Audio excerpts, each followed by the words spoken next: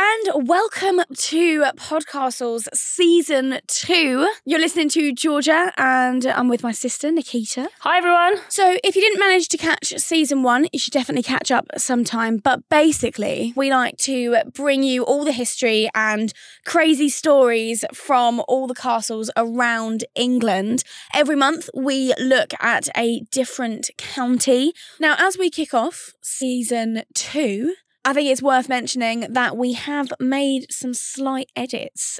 We have done a little revamp, facelift of Podcastles, and we are now going to do a deep dive where we talk about one particular person or artifact that particularly interests us that pops up during the story of each castle.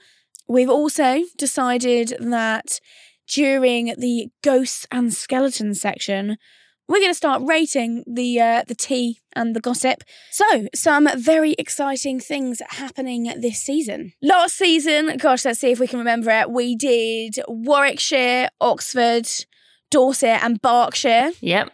This season, we are kicking off with a little bit of Northumberland. I say a little bit because there are so many castles in Northumberland, we are going to have to do multiple parts. So this season, we're taking A to B of the Northumberland castles. A to B. Oh, dear. Getting a good way in. So many. There were debates over whether we should just do Northumberland for this season, weren't there, Georgia? But we just thought, that's too many. Well, I've worked out there's 4 months worth of content for Northumberland. So we decided instead of giving you 4 months of Northumberland, we'd give you 1 month of just the A to Bs, and we'll circle back to Northumberland at another point, won't we? Yes. So you've got us for several more seasons, is what we're saying. We're booking it in now. The slightly sad thing is, we were meant to be in Northumberland a few weeks ago, and unfortunately, obviously, given the current situation, we were not able to go. Yeah. So we will have to visit as soon as possible. Yeah, when we can. Well, this is still brought to you from 2 separate locations. One day we'll be able to be in the same room again, Georgia. One day. We'll try again season 3, maybe. Yeah. Anyway, enough of our rambling. Shall we get started? Sure. So, before we begin on today's feature castle, I thought we should probably talk a little bit about Northumberland and why there are so many castles up there, because they loved a good castle in Northumberland. Basically, this is to do with the fact that this is very, very far north. In fact, it is on the border with Scotland. At times, parts of Northumberland were owned by Scotland, by England, backwards and forwards, lots of wars and fights over them. So I thought we'd cover a little bit of that. We will do it in a lot more detail in this month's theme episode. But just to get a little bit of understanding, imagine a world before cars, before planes. Northumberland is a long way away from London and all the central ruling, all the kings. Obviously, they travel, but if the king is in London and there's problems going up right with the border of Scotland, it's quite difficult for the king to deal with that immediately. It takes a long time to get up there. They've obviously got to march or horseback ride. There's not tons of options. So they need a lot more defence up there so that they can deal with issues themselves. So that's both with the Scottish and also with each other, nobles not getting on. So basically, whereas in other counties, it's just the key nobles that might have castles, in Northumberland and other northern territories, you see pretty much every baron and any noble of any sort of significance has a castle that is fortified because they need to be able to protect themselves. 1415 lists show over 100 castles and pelles, which is a type of castle we'll come back to eventually. It became the rule, not the exception, to have a castle and be fortified, basically.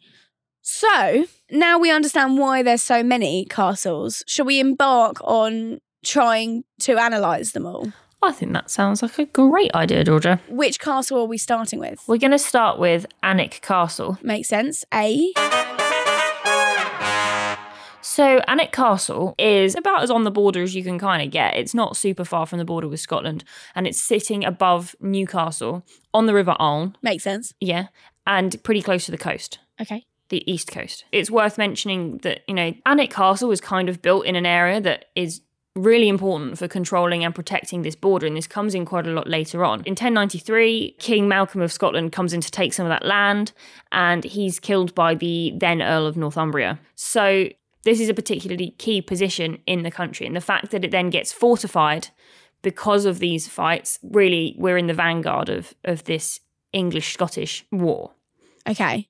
So then when is the castle put up then? Alnwick Castle was built in 1096, so at the end of the 11th century, shortly after the Normans had invaded England. And it was built by a man called, and I'm going to botch this name, so I'm very sorry, Yves de Vesci. And he was the Baron of Alnwick. So he got the land from William II, who was William the Conqueror's son. I mean, previously, Mowbray, who was the Earl of Northumbria that I mentioned, he had that land, but it had gone back to the crown because he'd rebelled. Okay. And when you rebel against the king, Georgia, you get your stuff taken away from you. You do. You get your toys confiscated. Yes. So then William gives it to this guy because he obviously supports the king a bit more. Yes. And so his daughter then marries a man called Eustace FitzJohn. Okay. I mention this because it connects to the castle we're going to study next week, which is Bamburgh Castle. Spoiler alert. And Eustace de FitzJohn is particularly important when it comes to King Henry I.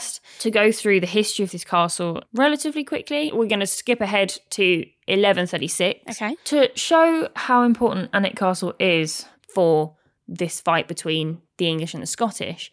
David I of Scotland, he actually captures Alnwick for Matilda. When the anarchy began, it was in part David of Scotland was coming in and kind of harrying the north of England to really put pressure on Stephen. At this same time, just to put it into context, you've got Geoffrey, Matilda's husband, harrying the Norman lands near the borders of Anjou. So it's kind of like a three-pronged attack. Well, it's currently a two-pronged attack because Matilda... Of course, because Matilda doesn't come and harass England for quite a while. Well, she's currently in her maternity leave. That is an annoying time frame, isn't it? Just as you want to invade a country. Yeah, it's really unfortunate for her. We all know how the anarchy ended, Georgia. So. And if you don't, you can go back to a special episode we did in season 1, all about the anarchy. Yes, but so we won't spend too long on it here. I think the important thing to remember is that Alnwick represents a really important part of the strategy and Bruce invading and attacking from the north. In 1174, jumping forward a bit again, William I of Scotland decides to siege the castle, and William actually gets captured during that. Because of the complicated situation between Scotland and England during this time, William I is actually also the Earl of Northumberland. Okay. But it's King John at the time, and King John goes, absolutely not, I'll have that back. Yeah, because you get your toys confiscated when you rebel. So that goes away. It's a bit confusing. Basically, I think, for context, the kings of Scotland are kind of supposed to submit to the King of England as vassals at some level, at some points during the history, and at some points they refuse outright and they just decide not to. In my head, it's a little bit like how the kings of England are also dukes of places in France, so are supposed to submit to the King of France for those areas, but don't. Yeah. Originally, it's the English that have the control, and they say, well, okay, you can have a ruler in Scotland, but you're really a vassal of England, and you have to pay homage to the English king. But obviously, over the hundreds of years, various kings go, this isn't right, and rise up, and that's where we get the Anglo-Scottish Wars. There you go. There's like 600 years of history just wrapped up into one sentence. and completely washed over. When we get to more of Northumberland history, and when we go up and do Scottish castles as well, we'll obviously get more into this. But in 1212, the Lord of Alnwick actually gets accused of plotting against John. Mm. Not that I personally would blame him, because we all know by this point my opinion of John is not high. And so they almost get rid of the castle. Interestingly, Georgia, he was one of the leaders of the First Barons' War in 1215. So when we say he was accused of plotting against John, I feel like maybe John was not being paranoid at this point. Considering he then had to deal with the Barons' War. Exactly.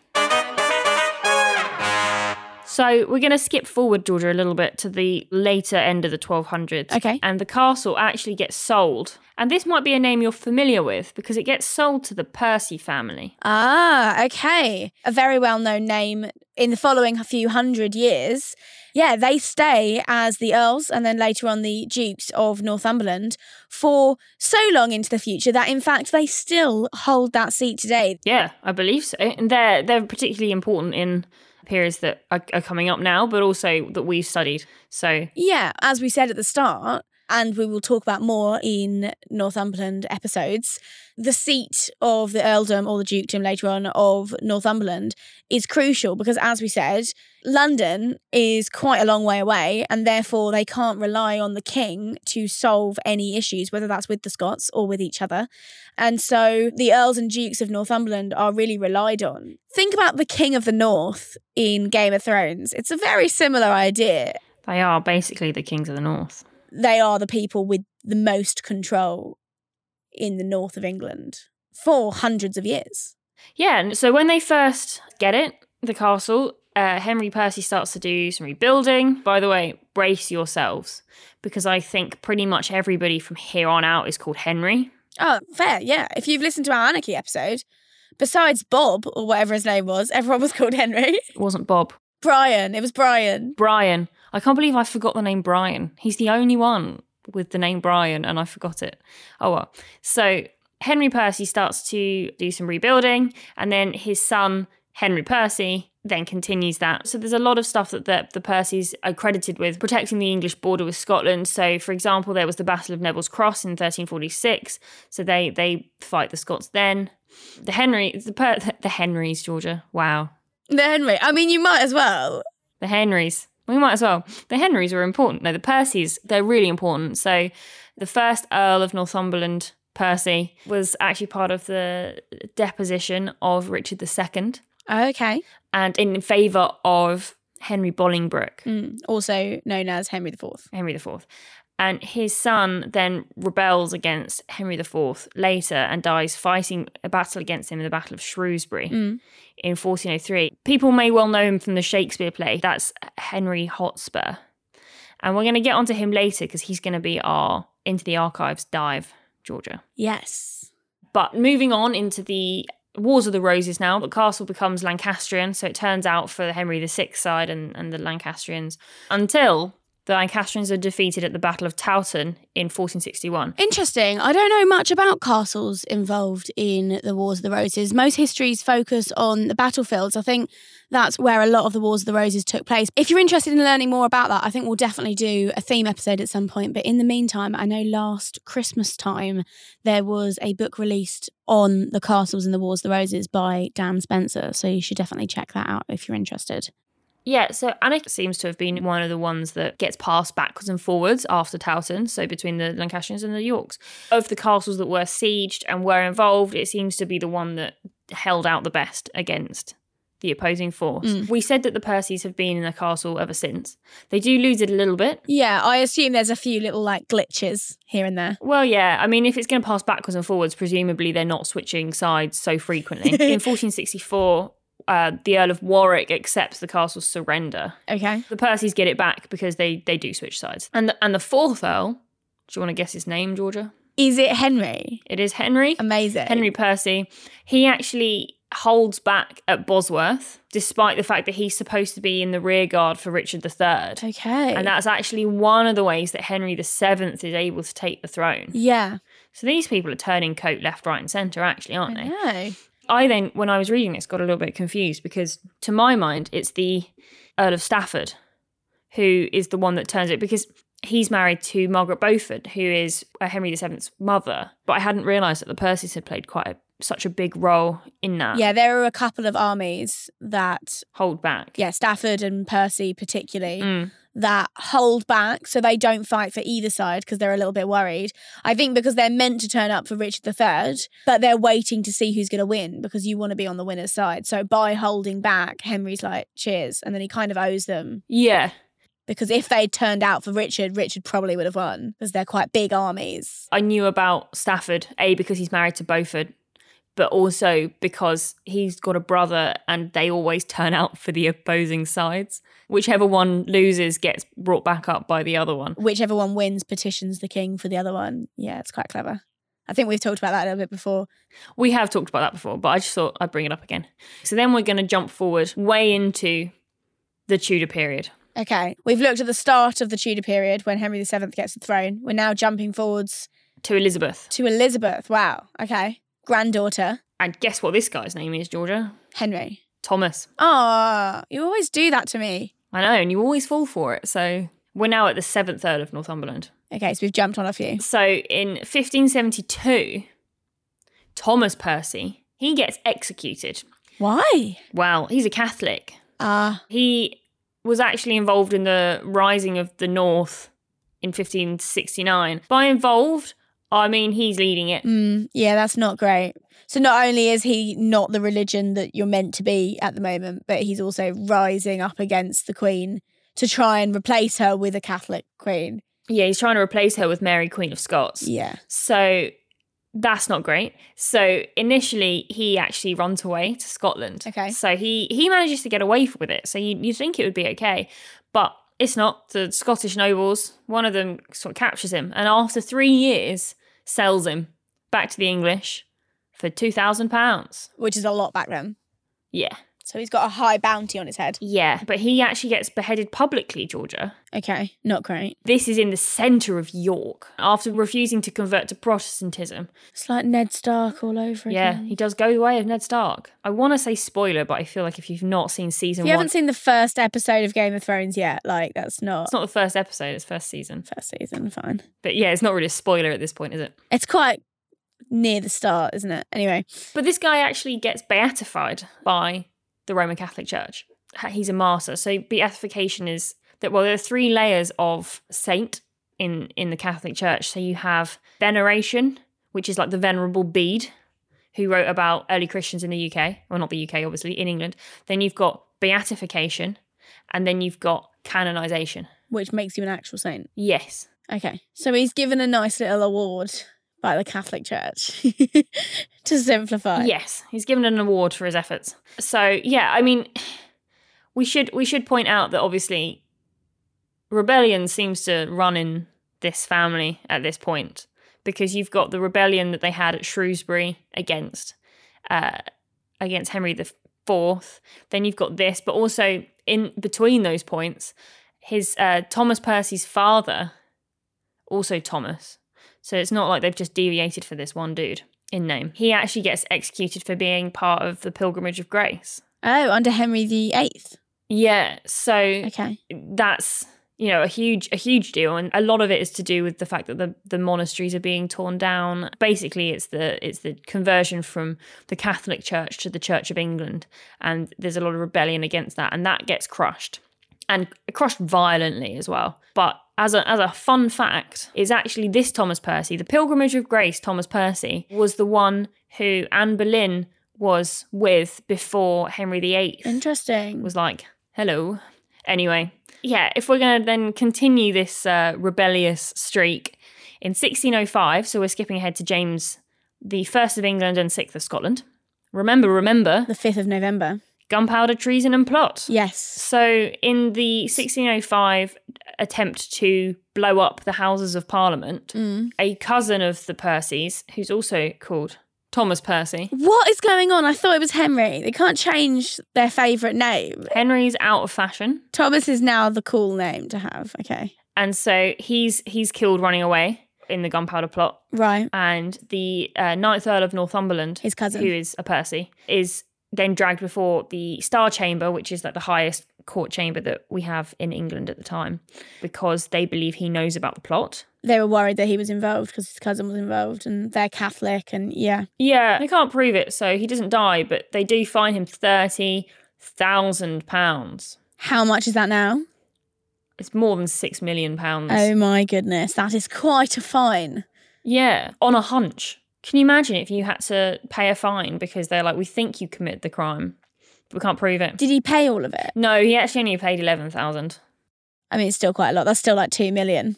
Well, no, it's like, it's more than that. It's almost 3 million. Yeah. He then got put in the Tower of London. To be fair, in relative luxury. Yeah. High nobles were treated like relatively well in the Tower. Yeah, well, I read something about him being in there with the bunch of the people that James I had put in the Tower, and they were all just sat around discussing things, and they had servants, and, They were all right. So after the 7th Earl got executed after the Rising of the North, Alnwick starts to be less inhabited though. So as you can see, we've kind of dragged a lot of this history, in my head, is coming much more further down south. This is much more London-centric drama that we're talking about now. But it also means it gives us an opportunity to talk about some other people. So in 1650, during the English Civil War, because no castle in this series escapes some kind of mention of the English Civil War unless it was built afterwards, Cromwell houses a bunch of prisoners from the Dunbar battle there. That's the only thing I've got for that, though. Nice and brief. Yeah, it's used as a bit of a prison. Okay. And then in the late 1700s, you get a bunch of renovations happening to the castle. So we are moving away from the battley side of this. Okay. The very end of the 18th century in 1799, George III makes it a dukedom. Right, so it's no longer the Earl of Northumberland, it's the Duke of Northumberland. Yeah. Okay, I didn't realise it was that late. I thought it happened sooner than that. Yeah, I did too. And so Hugh Percy is the first Duke of Northumberland. Okay. But he actually wasn't born a Percy. He changed his name to Percy when he married his wife, who was a Percy. Okay, so that's how they've kept the name Percy there for so long. Yeah, I think so. I was going to say, it's quite rare that it's successfully passed to a male heir for that long, because normally, as we've seen before, the name dies out or whatever because there's a daughter and she marries out. And yeah. Interesting, okay. And supposedly, I don't know how substantiated this could be, but apparently when George III updated Windsor Castle, he was inspired by the changes that Hugh and Elizabeth had made in Alnwick Castle. Okay. And Alnwick Castle is, I think, still the second largest castle to be lived in after Windsor Castle. Oh, right, okay. It was, renovated a bit again in the 1800s. They undid a lot of the 1700s work. But then we come to the modern day, really, Georgia. Okay. And the most influential part that this castle has played in the history of this world. What is it? Because it was, in fact, one of the sets for Harry Potter. Yes. I was hoping we would get to this at some point. It's the flying scene, right? The broomsticks in the first film? Yeah, it's in the Philosopher's Stone. It's the flying scene where Draco takes Neville's Remembrall and Harry demonstrates some mad flying skills. It's also in the Chamber of Secrets. They crash the flying car there. Oh, right. Yeah, so I thought that was really cool. I spent way too long researching this for the fact that this is going to make 2 lines into this show, Georgia. And it was also used in Downton Abbey Christmas specials. Oh, okay. Deep dive. So now we're going to go into a brand new section. This is where we take a character or an artifact that is particularly prominent in the story of today's castle, and we go into it in a bit more detail. So Nick, what have you picked for today's deep dive? Well, of course, I have chosen Harry Hotspur, Henry Percy. One of the many Henry Percys. One of them. Okay, Hotspur, that's Wars of the Roses, correct? It is pre-Wars of the Roses. This is Henry IV. Right, yes, of course. So, for anyone who's a fan of Shakespeare, or maybe the Timothée Chalamet movie, The King, on Netflix, you probably recognise the name Harry Hotspur as Henry Percy. So he's in a lot of Shakespeare. In Shakespeare, he's written as kind of the same age as Prince Hal, or who becomes Henry V. He's an interesting figure in those plays, but actually it's quite different in reality. He's a lot older than Henry V. Okay. Because obviously Shakespeare, there's a lot of poetic license in everything that he wrote. Yeah. So Henry Percy, or Harry Hotspur, was actually born in 1364. So he's born at Alnwick Castle. Okay. And dies at Shrewsbury in 1403. So we know how this is going to end. He's a rebellious chap. Until almost the very end, he has a very glittering career. Okay. He's a really interesting guy. He's kind of a star. So he's knighted by Edward III at 12. He fights at the Battle of Berwick at 14. Okay. And I was busy playing Pirates of the Caribbean on my Game Boy DS at 14. So I'm not really sure how he had the emotional maturity for that. But there we go. He goes to Ireland in 1380, which isn't that much long. That's 16. Then in 83, he goes to Prussia. So this guy's got an impressive military career. From a very young age. Yeah. Under Richard II, he's made Warden of the East March, and then actually goes to Scotland on campaign in 1385. So this is actually where the nickname Harry Hotspur comes from. There's a couple of different reasons I've heard the Scottish nicknamed him Hotspur, but basically it's to do with the way he was fighting in Scotland and the way he was becoming important in Scotland and his prowess. Rising in the ranks. And his prowess and the way he fought and things like that, and, you know, his all of those things. So that's where the name Hotspur comes from. Interesting to me, because I just assumed Hotspur came from the idea that he was quite hot-headed. I actually thought it was like a rebellion kind of nickname, but apparently not. Yeah. So it's still pretty good. Up until 1402, he just keeps going up and up. He becomes a Knight of the Garter. He goes to France. Well, he goes to Calais. Then he backs Henry Bolingbroke, who becomes Henry IV, when they have a successful rebellion against Richard II. And he and his father are really involved in that. And then he gets made Lieutenant of North Wales by Henry IV. That's in 1402, and it's important to sort of, during this time, we've got a lot of fighting going on in England against Wales. Right. Owen Glendower, he's causing a lot of problems for the English king in Wales, and the Percys are quite heavily involved in trying to squash that rebellion. And this is where this shining career of Harry Hotspur really starts to go downhill. The Percys get really fed up with Henry IV. Right. In part because of the Welsh rebellions. He's not solving these issues in the way that they think he should. They've had some family members, or a family member in particular, he's been captured and held hostage by the Welsh, and Henry IV is not going to ransom him. I know in Shakespeare it talks about how Henry IV believed he was treasonous, and so wasn't going to, and this is where you really start to see these cracks grow. And it's important then to remind ourselves that although the Percys, and Hotspur in particular, has such a high flying career with the king, he is, like you say, like the Percys are, as you said, kind of like the king in the north.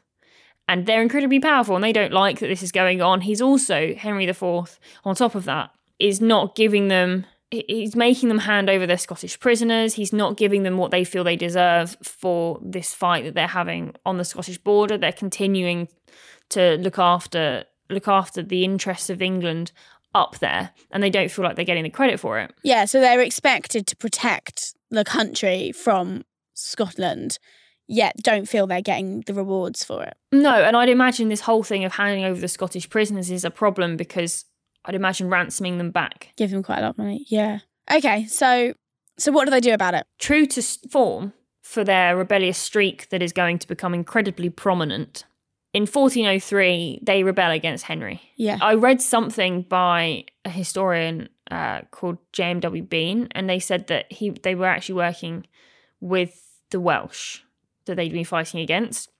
Right. In this. And so in July of 1403, they meet the king at the Battle of Shrewsbury. That's when Hotspur dies, yeah. Yeah, I say they met him at Shrewsbury. From the other stuff that I've read, it sounds like they turned up and he was there with an army that was like a mic drop. Right. So they were massively outnumbered.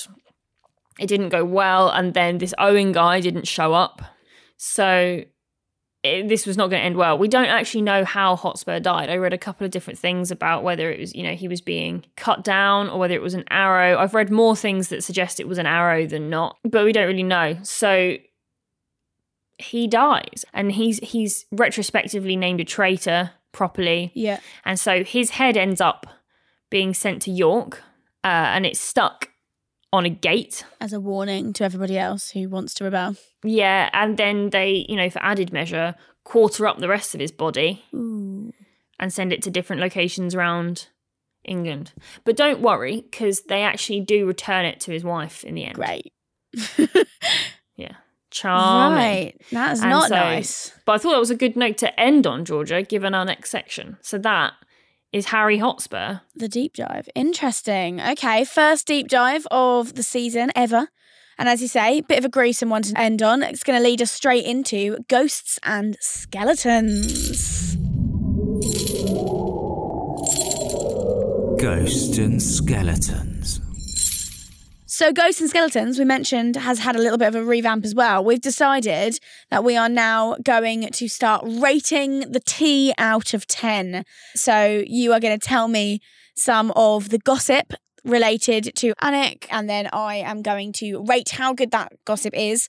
And of course, you at home can get involved as well, whether you agree with me or not. Let us know what you would rate this tea out of 10. You can go to Podcastles on any social media or drop us an email, podcastlespodcast@gmail.com. So the first one I'm going to mention briefly because I read it in a book and I'm not entirely sure what the sources are, but it was in a book about sort of ghost stories of the north of England. So there's a very gruesome story about the village of Anik and a hermit who lived there, and he was seen as incredibly creepy and horrible. During his life, he was like killing animals and eating them and all of this stuff.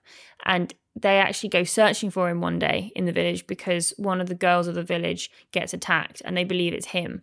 So they find him in his hut, surrounded by all these dead animals, and he himself is dead. Okay. So they go to bury him in the churchyard with a lot of protests because they think he's Creepy. grim. So all these bad things start happening in the village, and so they believe it's the ghost of this guy. So they go to dig him up, and his body's not actually there. His body's been set up against a tree. Where? Nearby? I think nearby. Okay. And so they're like, ugh. And eventually they end up taking him outside of the church. I think they like church grounds, and I think they end up burning the body. But it's all a bit grim. Yeah, so that happens, and then the haunting, I think, stops. So once they destroy the body, because originally they didn't want to destroy the body, right? Because it's still a Catholic. Yeah. Like it's still a member of the church. So the church want to bury it in the graveyard, but eventually the people get their way, right? Because they think that there's like a haunting sort of spirit there somewhere.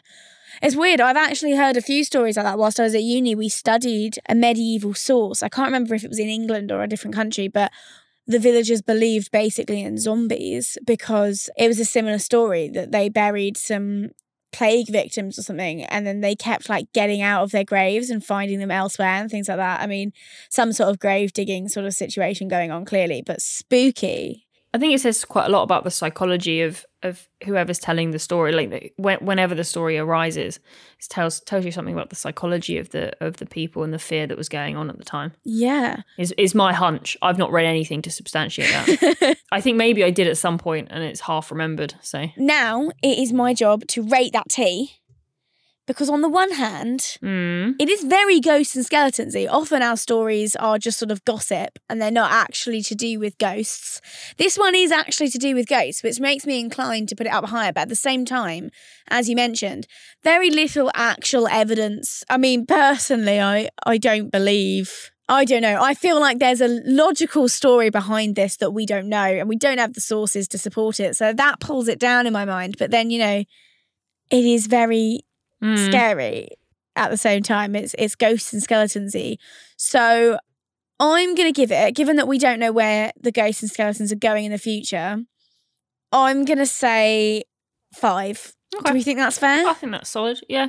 We'll put it nice and middle ground. It doesn't really have any long-term impact on the history of the castle or the town, like beyond the point where they destroy it. Yeah, it's not like it's the oubliette, is it? So no. Okay, so you got one more for me, right? Yes, and this one is about a vampire. So we're continuing the probably not true theme. Do you know what you're talking about? So supposedly there was once a lord of the castle who thought his wife was being unfaithful. He thinks that the best way catch her, confront this, is to catch her in the act. Right. And so he climbs onto the roof to surprise her while she's cheating. I'm not really sure where she's cheating on him that he thinks the roof is going to help. Is the right place to be. Okay. Maybe there's a window in the roof or something. Let's carry on. But he falls and dies. So he doesn't find out. We don't know whether she was cheating or not. So he gets buried, but the people in the town keep seeing him. Right. And their animals keep dying. So they're like, what's going on? And so the story goes that they decided that it was him and it was his fault. And when they dug him up, his body was really swollen with blood. And so that's why he's called the Anik vampire. Right. So they burn the body and then it all stops. And this story is actually in the works of William of Newburgh. Okay. And it's interesting because while I'm sure that if they did dig him up, that's something to do with the decomposition of the body, he refers to the Lord of Anik as a bloodsucker. Right. Which is why that's now translated down. Is the story sort of like they think that their animals were dying and he was drinking the blood of the animals or something? Yeah, basically they were saying that he was drinking the blood of the animals and that's why they were dying, because he was a vampire. This poor man, all he wanted to do was find out whether he was being cheated on. So strange. I feel a little bit bad for him. And when was this? I mean, it's recounted by William of Newburgh in the 1100s, and I think it's one of the earliest, if not the earliest, use of bloodsucker we've got. Okay. In England. So... Well, that is interesting, and that is a legitimate source then. Well... Just thinking, rating the tea-wise, not about the story, I mean... It's legitimate that people were telling that story. Yeah, but that automatically makes it a source, you know? Like, it's not nowadays people claim that back in the day this was a story, you know? Yeah. I feel like it's less convoluted than the one before. Yeah. We actually have it written down in the 1100s that this was a rumour going around. And I feel like that makes it important to study, as it tells us a lot about how people back then thought and how they explained the unexplainable. That instantly makes it more interesting to me, to be honest. I would argue that this is a better story. And also kind of historic importance in the fact that it's kind of the first mention of bloodsucker and sort of vampire ideas we have in England around this time. So I'm going to say we give that a 7.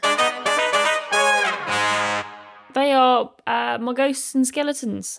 Well, thank you very much for those. The first set of ghosts and skeletons for this season. If you disagree with how we have rated today's ghosts and skeletons, do get in touch. Podcastles on any social media, or you can drop us an email on podcastlespodcast@gmail.com. We would love to hear from you. Or if you've got any ghostly stories that you think could be of interest in later episodes, we'd love to hear them.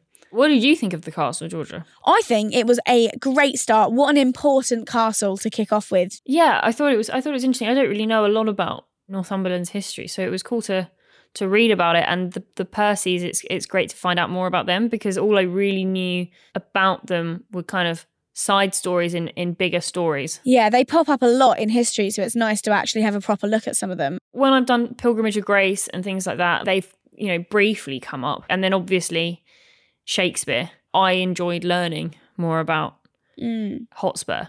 Yeah. Of course, we haven't really ever looked at a border county before, the first defence in international warfare. So that's really interesting. We'll be doing some more of that this season as well. Gives us a chance to talk about wars with other countries as well as just civil wars, which is what we focused on a lot in season 1. So yeah, what a great start. What are we doing next week? We are doing Bamburgh Castle. Well, I'm looking forward to that a lot. I will see you next week, and bye for now. Bye for now.